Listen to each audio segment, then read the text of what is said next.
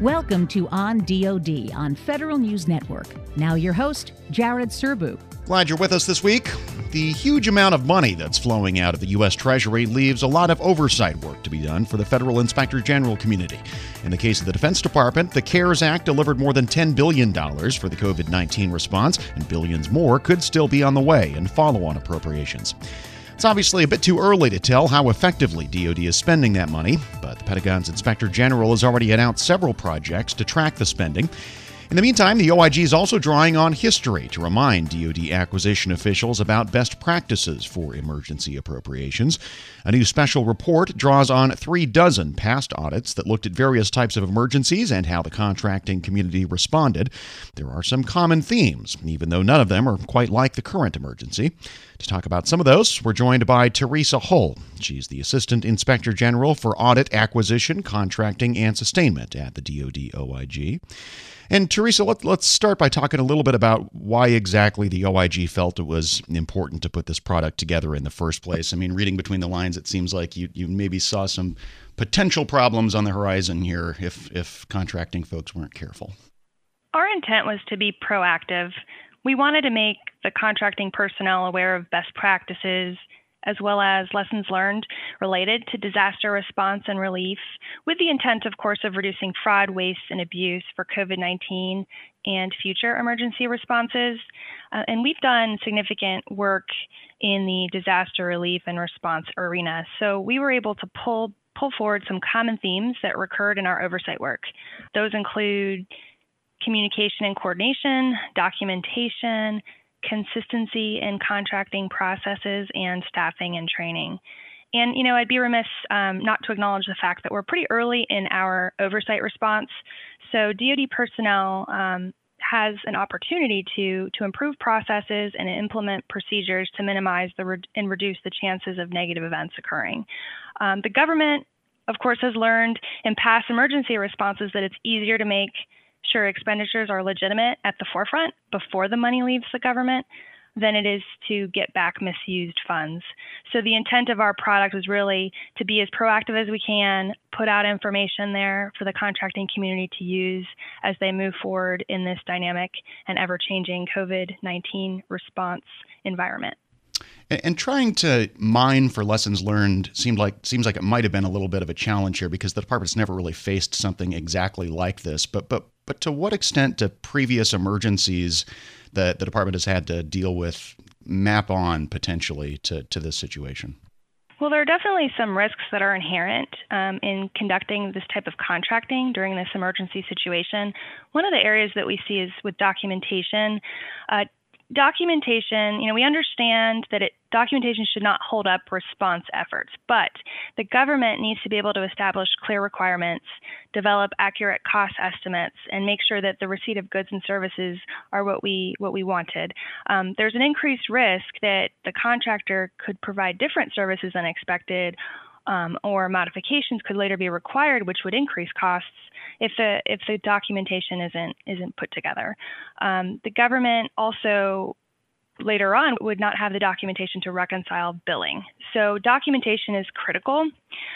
Also, because of the rapid pace that the support is being provided, the government may not have adequately trained personnel in place to do everything required. At times, what we've seen is personnel that may not normally work in contracting are pulled to supplement the response, and therefore those personnel may not be as familiar with pre-award or even post-award contracting functions. We acknowledge that DoD officials are under increased pressure to provide goods and services, and it is a very fast-paced, ever-changing environment right now with this pandemic. But what contracting officers are experiencing right now are similar to pressures that were present during past disaster response and relief efforts. So again, our intent here was to highlight best practices and lessons learned that really span a significant portion of time. Our reports go back to Hurricane Katrina in 2005 to the more recent hurricanes of last year with Florence and Irma. And we highlighted again the four areas that the DoD contracting community should be aware of: communication and coordination, documentation, consistency in the contracting process and staffing and training. And if DoD officials consider these areas and think about ways to mitigate them, they are going to potentially minimize the opportunities for fraud, waste, and abuse. And we all know that they have to award and oversee a large number of contracts, and we're just at the beginning of that. So our hope was that this report would give them a tool to properly execute the funds and provide them some lessons learned from the past.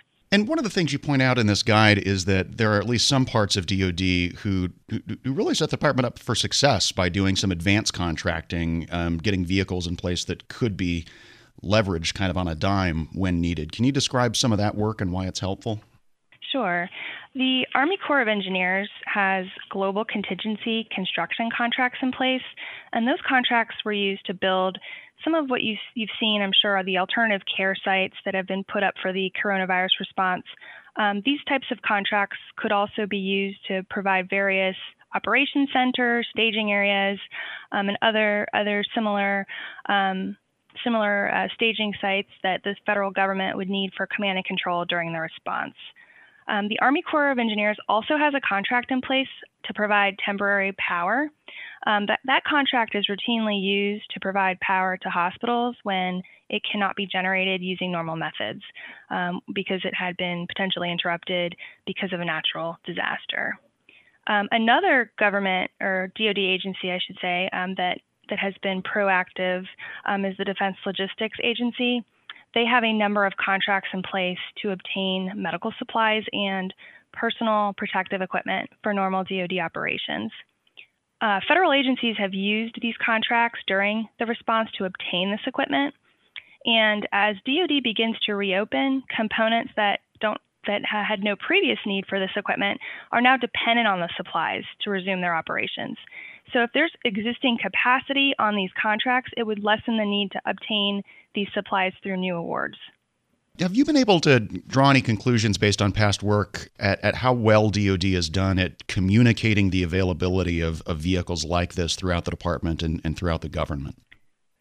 As I mentioned earlier, we're pretty early on in our COVID-19 oversight response, so it's difficult to assess how well the department is communicating the availability of these contracts now. However, the Defense Pricing and Contracting, they have a Defense Contingency Contracting Handbook. They also have a Defense Contingency Contracting Officers Representative Handbook guide, and there are other resources that they have available to their contracting staff.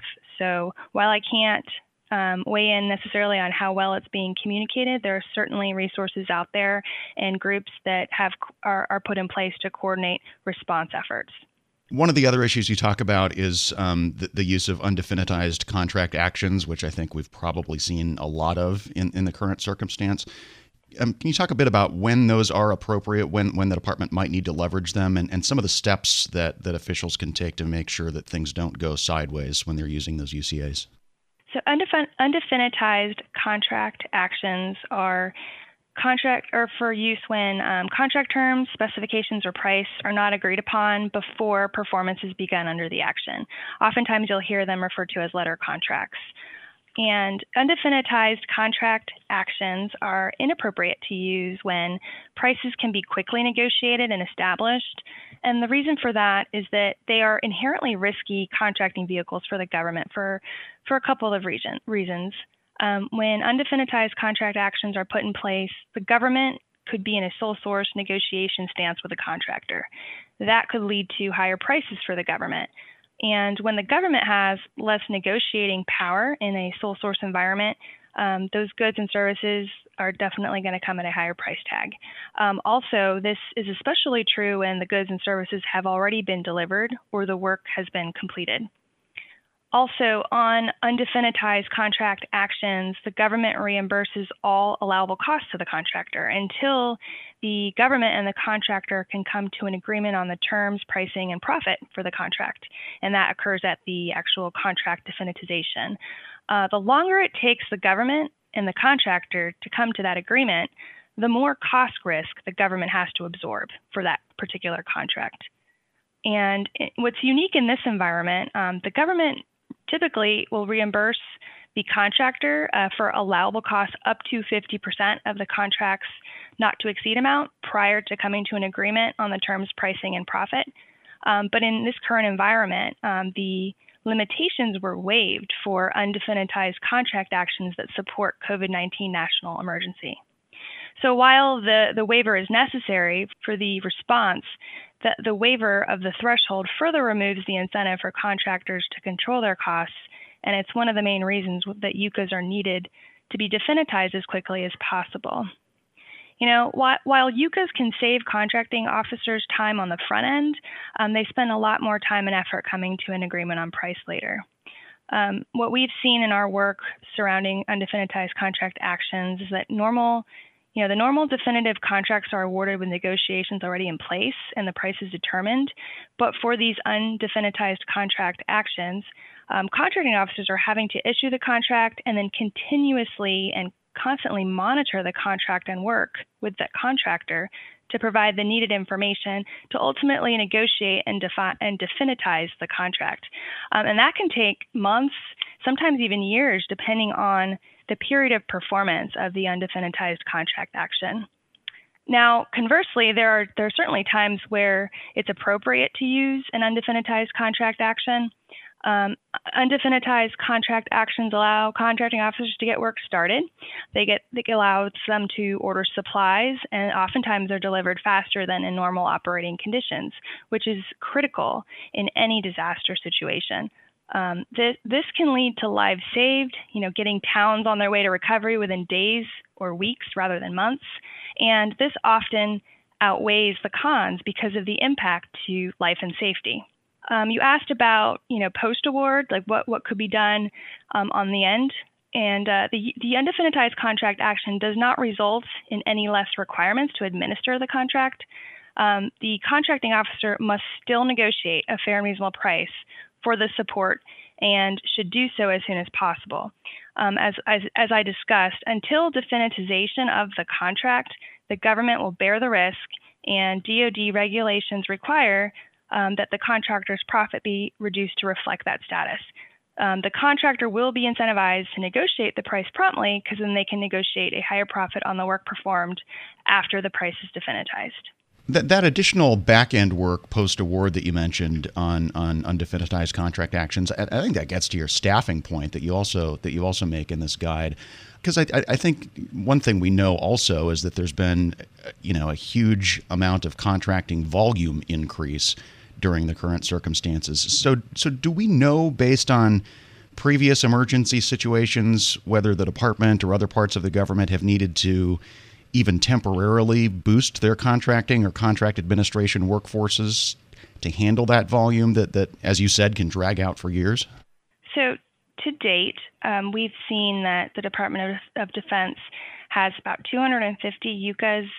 That includes UCA-related actions. That includes awards, mods, on 129 contracts, and their obligations are upwards of $826 million.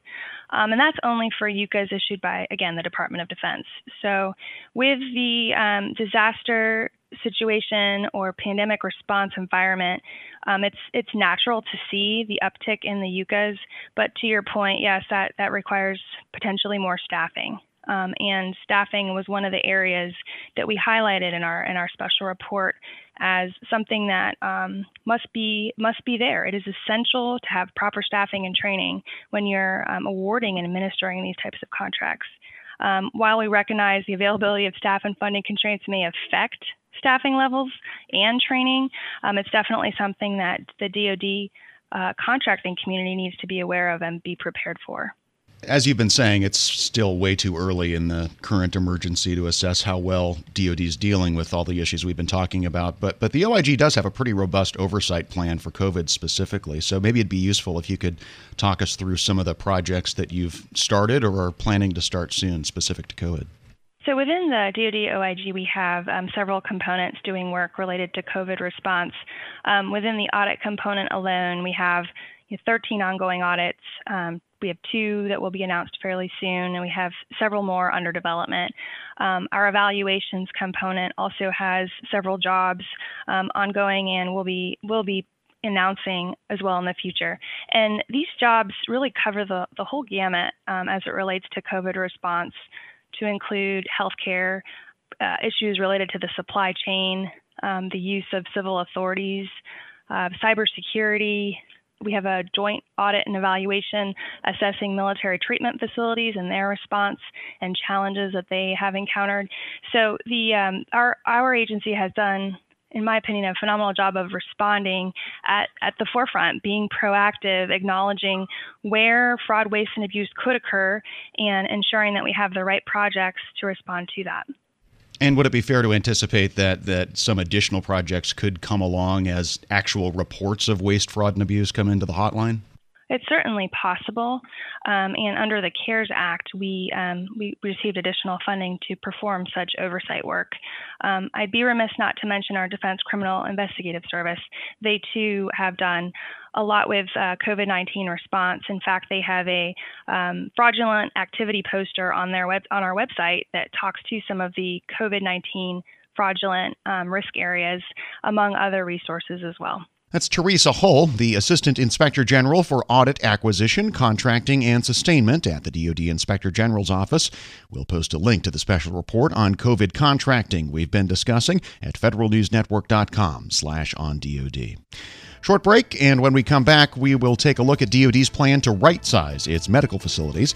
A new report suggests the department made those downsizing decisions without nearly enough data. That's next on Federal News Network. This is On DoD. I'm Jared Serbu.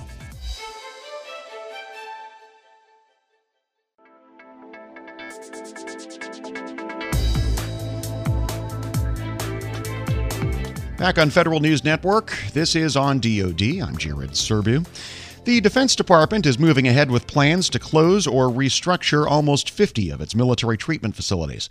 That's despite a new report by the Government Accountability Office that found DoD targeted those facilities for right-sizing without gathering enough data on whether the patients they serve can be absorbed into the civilian healthcare system. Brenda Farrell is Director for Defense Capabilities and Management at GAO. She talked about the findings with Federal News Network's Tom Temin. This is a complex issue, and DoD has been continuously challenged about how do they balance the military readiness mission with the mission to deliver high-quality medical care to the beneficiaries.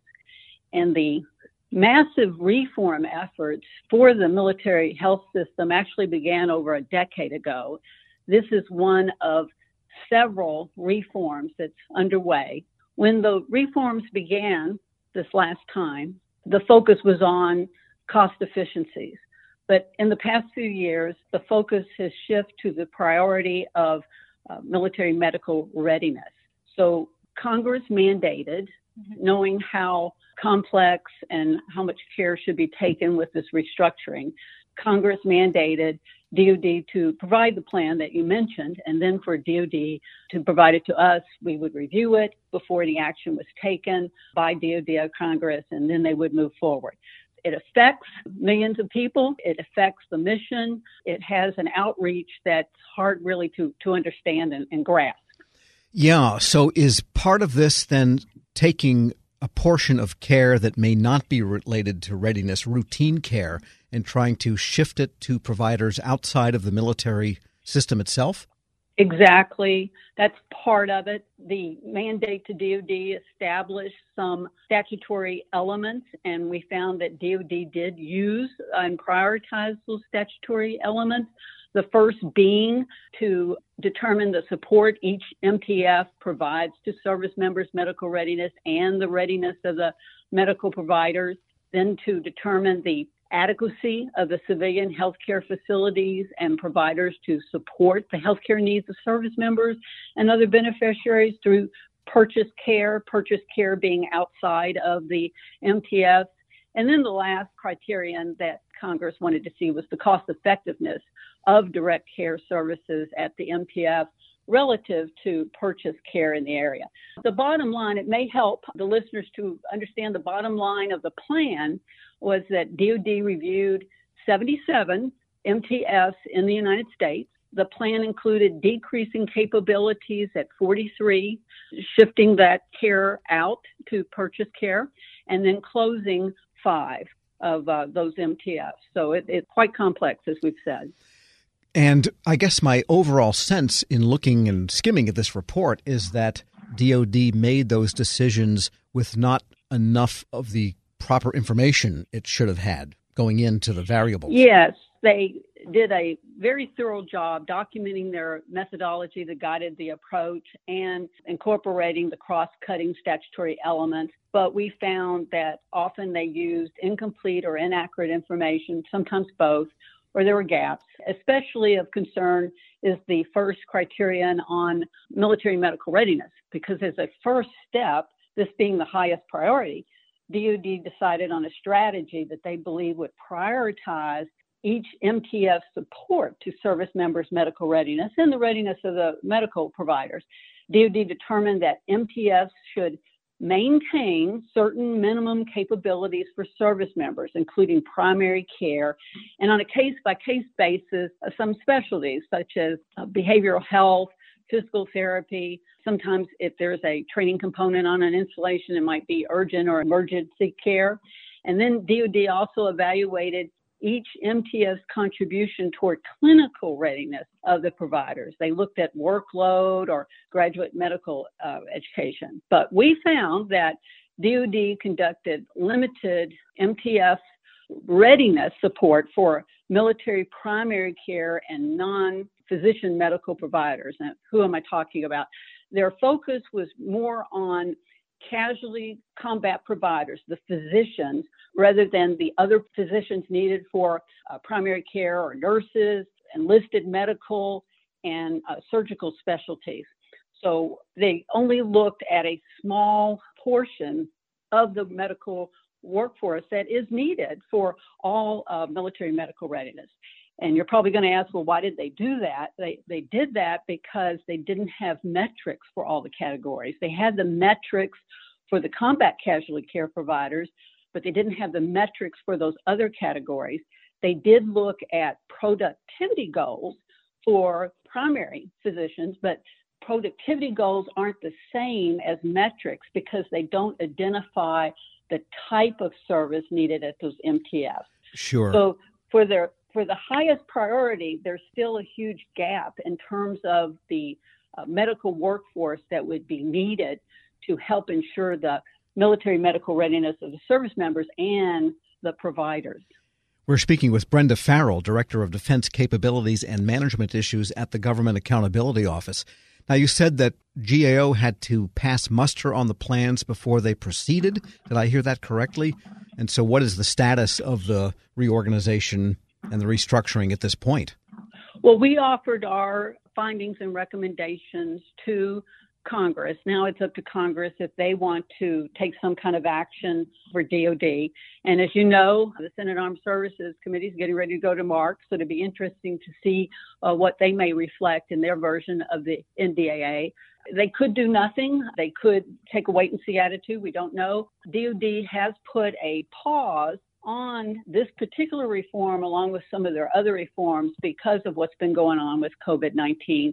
But the pause ends at the end of June, so we'll have to see if they continue to put a pause or if they move forward with the restructuring or if Congress takes some action, perhaps based on GAO's findings and recommendations.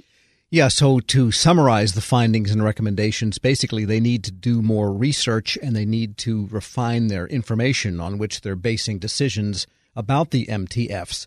And do they generally concur with what you have recommended?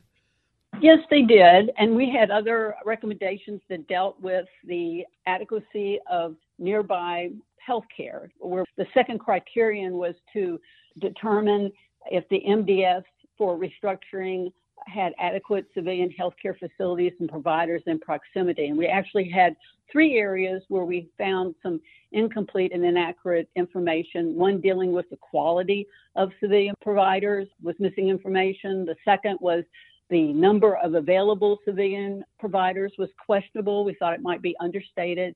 And then the third one dealt with the standardized time that DoD sets for a patient to drive to their provider. There were 6. DoD concurred with 2 of those pretty well. The others, they partially concurred. So those are the ones we want to watch very carefully because we believe that all of the recommendations need to be fully implemented.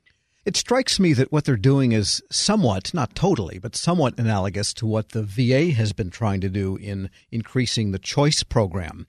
Is there anything that DoD can learn from what VA has gone through, or maybe vice versa? We didn't compare the restructuring to VA. We did, when we would find missing information, we would see if that information was even available. So we don't want to recommend, for example, that they assess the quality of civilian providers if that information's not there. But there is information on quality of providers. The Centers for Medicare and Medicaid, along with some private insurers, developed metrics for quality of specialty care.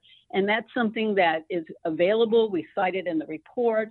And there are other sources as well. So we believe that there's, for each of the findings that we raise about problems, we do have examples of where that information might exist or how it could be improved without taking, another 10 years. That's Brenda Farrell, Director for Defense Capabilities and Management at GAO, talking with Federal News Network's Tom Temin. We'll post a link to GAO's findings on DoD's medical facility downsizing plan at federalnewsnetwork.com/ondod. Another short break, and when we return, a look at the Air Force's IT landscape from the retiring leader who's led that service's IT enterprise for the past 2.5 years. This is On DoD on Federal News Network. I'm Jared Serbu.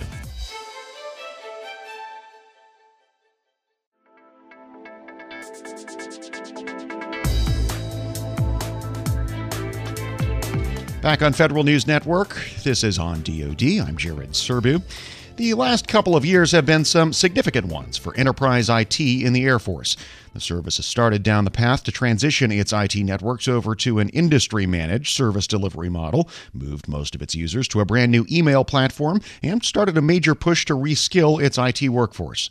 Most of those efforts happened on the watch of Bill Marion, who retired from government service as the Air Force's deputy CIO in May. Federal News Network's Jason Miller talked with Marion during his final days in office to get his perspective on some of those recent changes and what the next CIO needs to be thinking about. I think first and foremost, in this position, the last 2 years has been about building an integrated IT digital modernization roadmap.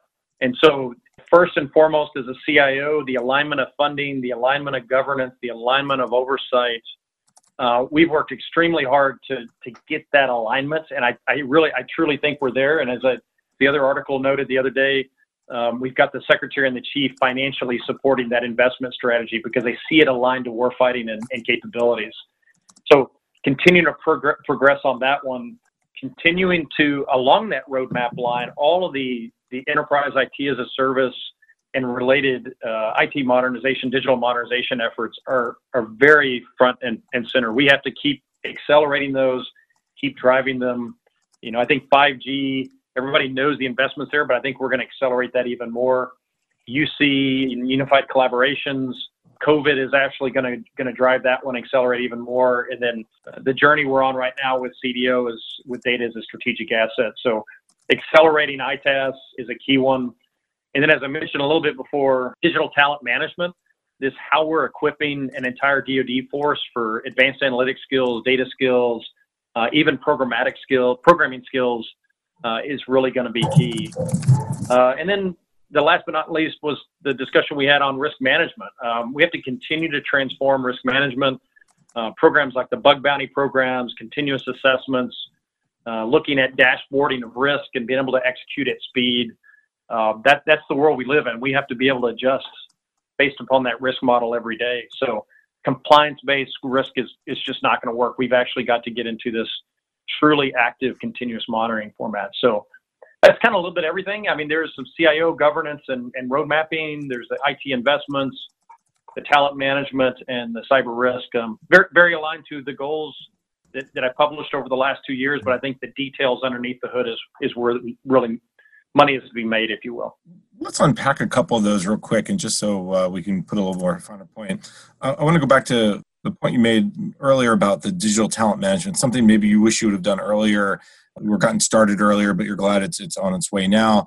One of the things the Air Force has always been, I think, ahead of other agencies and military services is, for instance, around cyber. You guys, I think, had the first cyber training. You guys really looked at how to ensure that airmen, as they came in, whether or not they were in the IT, a cyber world, understood at least some of the basics around cyber. That's part of driving this digital talent management.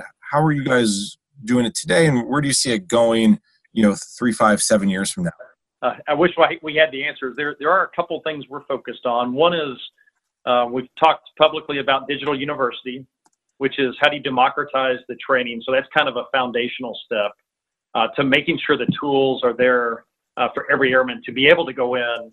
Much like my son learns off of YouTube every day, it needs to be that prevalent and that democratized. We are looking at some things like around language initiatives to, if you could take and see if people know Python or R, how do you incentivize further developing that based upon real life skills? And so there's a financial and an occupational tie that we're trying to make.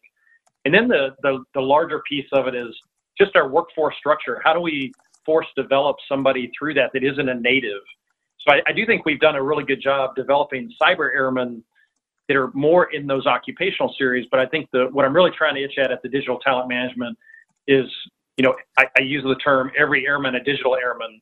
And so the young folks aren't the issue, right? It's the folks up in my age group that don't necessarily have all those skills. So how do we make every airman a digital airman through the use of tools, incentives, workforce opportunities to continue to develop and modernize in that space? I had a conversation a couple of months back with someone from the National Security Agency, maybe even U.S. Cyber Command, and they talked about some of the incentives they're using to bring in people and get them trained. So if you train at this level, you get this much money. If you train at that level, you get this much of a bump. Is that very similar to what you're starting to look at? Or is they're special because they're cyber and you're looking at digital, you may not have that much flexibility, or at least the ability to offer too much financial? We've got the flexibilities. Congress has been outstanding with giving us authorities for expedited hire and direct hire and ability to incentivize, but we haven't gotten there yet with actually putting in a whole of DoD or federal the dollars behind that. That's where I was going with respect to that's an area that we often talk about: infrastructure, stimulus, fixing bridges, roads, those kind of things. We don't do a really good job just investing in teachers, right? Because it's a very large bill, but how are we ever going to progress if we don't invest in teachers in the regular academic world? Same kind of thing goes true in the DoD, is how do we make those big investments that really are game changing in our workforce? I think we've done that in the seams. I think there are communities that have done it. What I'm talking about is kind of the whole of government to really accelerate. I'm not sure we're quite there yet. I'm going to shift over to another big topic, which is the enterprise IT as a service. I was on a recent webinar where one of your folks talked about the progress you guys are making. You and I had a conversation several months ago, and I learned quite a bit. And this was even better. This was even more details. You're starting to see some benefits. AT&T has launched their mesh network, and I think 10% of their users are using it. You and I talked about the SAIC, formerly Unisys, on the ITSM and the help desk, and about 70,000 users there. Microsoft and their mesh network is very close as well. What are you starting to see from Enterprise IT as a Service, and what's it telling you about the future of this program? And yeah, you've hit some of them. I mean, the other Enterprise IT as a Service, Cloud One, our enterprise cloud piece, continues to be very successful. We have 40 large-scale applications in there. Continue to leverage that for our platform services as well in Platform One. So Cloud One as an Enterprise IT as a Service initiative is going very well. Our CHES, our Cloud Hosted Enterprise Services, our Office 365 work, by the end of this year, we will be completely done with the Air Force. We have a little over 600,000 users in that today. Continue to move forward in mobile with our BYOD program, accelerating that option. The SAC Unisys work is probably the farthest ahead with respect to performance. The 70,000 users turned on in pretty short order was very successful. Starts to unify the help desk, provide AI on the help desk trouble ticketing system, and starting to provide that more repeatable and stable endpoint that we've been looking for.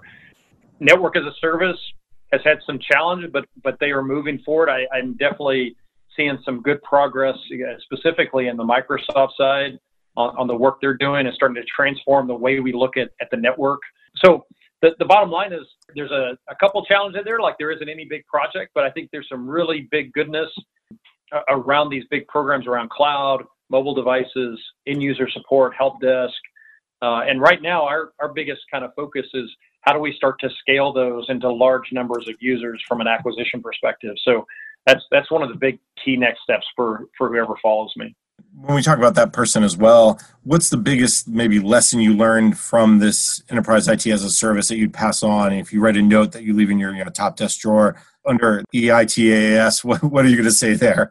In the department and in the government, it's about partnering. So great partnership with the Army. Definitely enjoyed working for Honorable DC as the DoD CIO. I think he brings a level of partnering that not that others have been bad at, but I think he's brought it to a whole nother level. So the partnership to drive these unified enterprise pieces, because we are large and we do need to prop each other up and support each other, whether that's in an acquisition or in strategic comms or whatever the case may be. So strategic partnership, I think, is the biggest one, both inside the building and across the river, because these are large dollars. They're large programs, which typically, 10 years ago, we'd say, here's another failed IT project.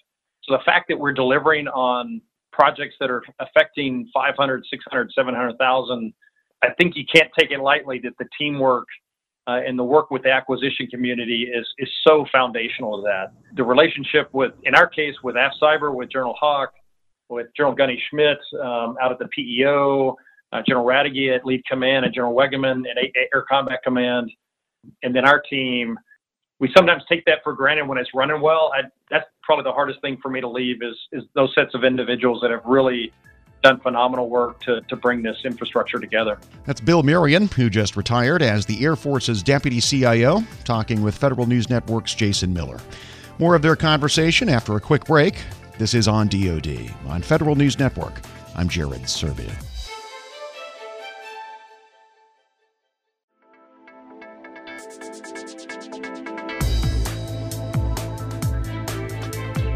Thanks for listening to On DoD on Federal News Network. I'm Jared Serbu. And getting back to our conversation with Bill Marion, who retired from the Air Force as the service's Deputy CIO in May. He spoke with my colleague, Jason Miller. You mentioned the data, everything we hear these days, it's all about the data. And you mentioned the chief data officer that you guys hired. Talk a little about the impact that data is having on the Air Force. Talk a little bit about the fact that you guys are making better decisions today because of that data. Where do you see this effort going in the future? It's certainly I would say the newest service, if you will, that we've been embarking on. I mean, you look at COVID right now, numerous activities going on there with respect to getting the data, getting it tied into readiness information, operational information. I think, frankly, we're moving out very well, but there's still a lot of maturity to go. And that just has to do with it being a relatively new focus area for us. Being able to aggregate the level of data that we're talking about is mind-boggling, frankly. I thought infrastructure at scale was hard. Data at scale is even harder. So I think we've progressed several steps. We know we've got multiple steps to go, but I think we are focused on the right infrastructure elements, the right data elements, if you will, to bring that together.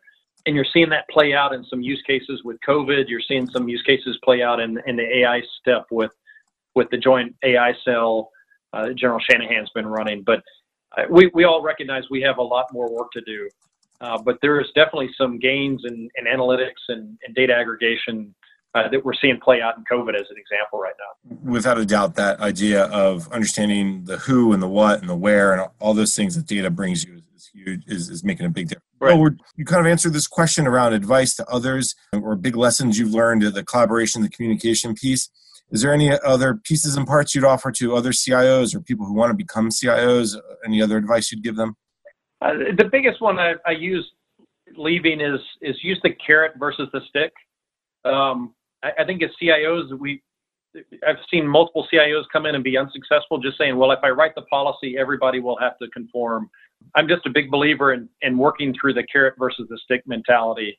I believe technology drives policy more than policy drives technology. So the best thing you can do as a CIO is start small, scale fast, and run like hell. So, when you make a successful cloud project and you get another one and another one, people want to be a part of that versus saying, hey, you need to comply with something that has no basis of technical foundation. So that's probably the biggest one that I would say.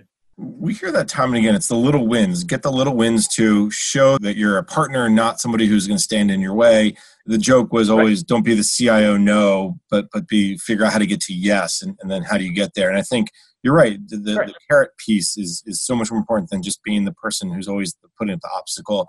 It takes a long time, do you think, to learn that, or is that something that those digital people in the Air Force, those digital airmen should already know? You know what I mean? Like if you think about somebody who's a 25-year-old who wants to ascend to your position eventually, do they have those skills already just based on the way technology is so intricate to everything we do these days?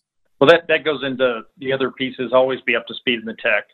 I think if you're up to speed with the tech, you understand the realm of the possible and you can push the envelope. And I think the biggest change in government or issue in government isn't the CIO's an agent for change. I think everybody expects that. It's a good CIO versus a bad one is how fast can you change? How fast can you, do you know the technology enough? Do you know the drivers? Do you know the industry pressures to drive it at speed? It's not that people will argue with you about an iPhone, but they will argue about security. They'll argue about PII. They'll argue about, do you understand those nuances well enough to fight through them and deliver both the security and privacy and other things at a speed that others may go, well, I don't quite understand that. So it takes them a long time to work through it. So I think a good CIO is, understands the tech and can drive through it with a lot more speed and agility. Was there anything you did during your career to keep up with the tech? Because it's easy to get lost in the strategy. It's easy to get lost in the day-to-day and not go, oh, I didn't realize that cloud thing is new. Yeah, I'd say this to a lot of the younger airmen, and this isn't a political statement because I know Twitter can, but I have used Twitter for the last decade to stay connected with industry partners, to understand the trends. We have a thing in the Air Force called the early bird, which is kind of your news every day when you wake up. Twitter is my early bird. I could peruse the latest trends, tech trends, market pressures, all that kind of stuff. So that's, and then kind of alongside that is making the connections with industry partners, understand what's real, what's emerging. I mean, I kind of laugh when 4G, 5G came out because I'm like going, I could rewind the 3G, 4G discussion and rewind the pre-3G discussion. And if you're tracking those trends, the next one I don't think surprises you much as some. That's Bill Marion, who just retired as the Air Force's Deputy CIO, talking with Federal News Network's Jason Miller. You can hear more of their conversation on Federal News Network's Ask the CIO. Earlier, we spoke with Theresa Hull, the Assistant Inspector General for Audit, Acquisition, Contracting, and Sustainment at the DoD Inspector General's Office, about how DoD can navigate the process of contracting during the coronavirus emergency. If you missed that conversation, we'll post this week's full show, as always, at federalnewsnetwork.com/ondod. That's it for this week's show. Thanks as always for tuning in. I'm Jared Serbu. So long. You've been listening to On DoD on Federal News Network. Tune in Wednesday mornings at 11 or subscribe to this show on iTunes or Podcast One. To be your best every day, you need proven quality sleep every night. Science proves your best sleep is vital to your mental, emotional, and physical health. And that's where the Sleep Number bed comes in. And let me tell you, ever since I've had it, my sleep IQ score is just going higher and higher. And did you know 8 out of 10 couples say that one of them sleeps too hot or too cold? Science tells us regulating your sleep temperature leads to higher quality sleep. For many couples, temperature struggles are a real challenge. So here are some tips to help you both sleep just right. Look for beds designed with temperature benefits, such as the new Sleep Number Climate 360 Smart Bed that actively warms and cools each side so you both sleep blissfully comfortable. And now save 40% on the Sleep Number 360 Special Edition Smart Bed, plus special financing for a limited time. Only at Sleep Number stores or sleepnumber.com/podcast1. Sleep Number, the official sleep and wellness partner of the National Football League. Subject to credit approval, minimum monthly payments required. See sleepnumber.com for details.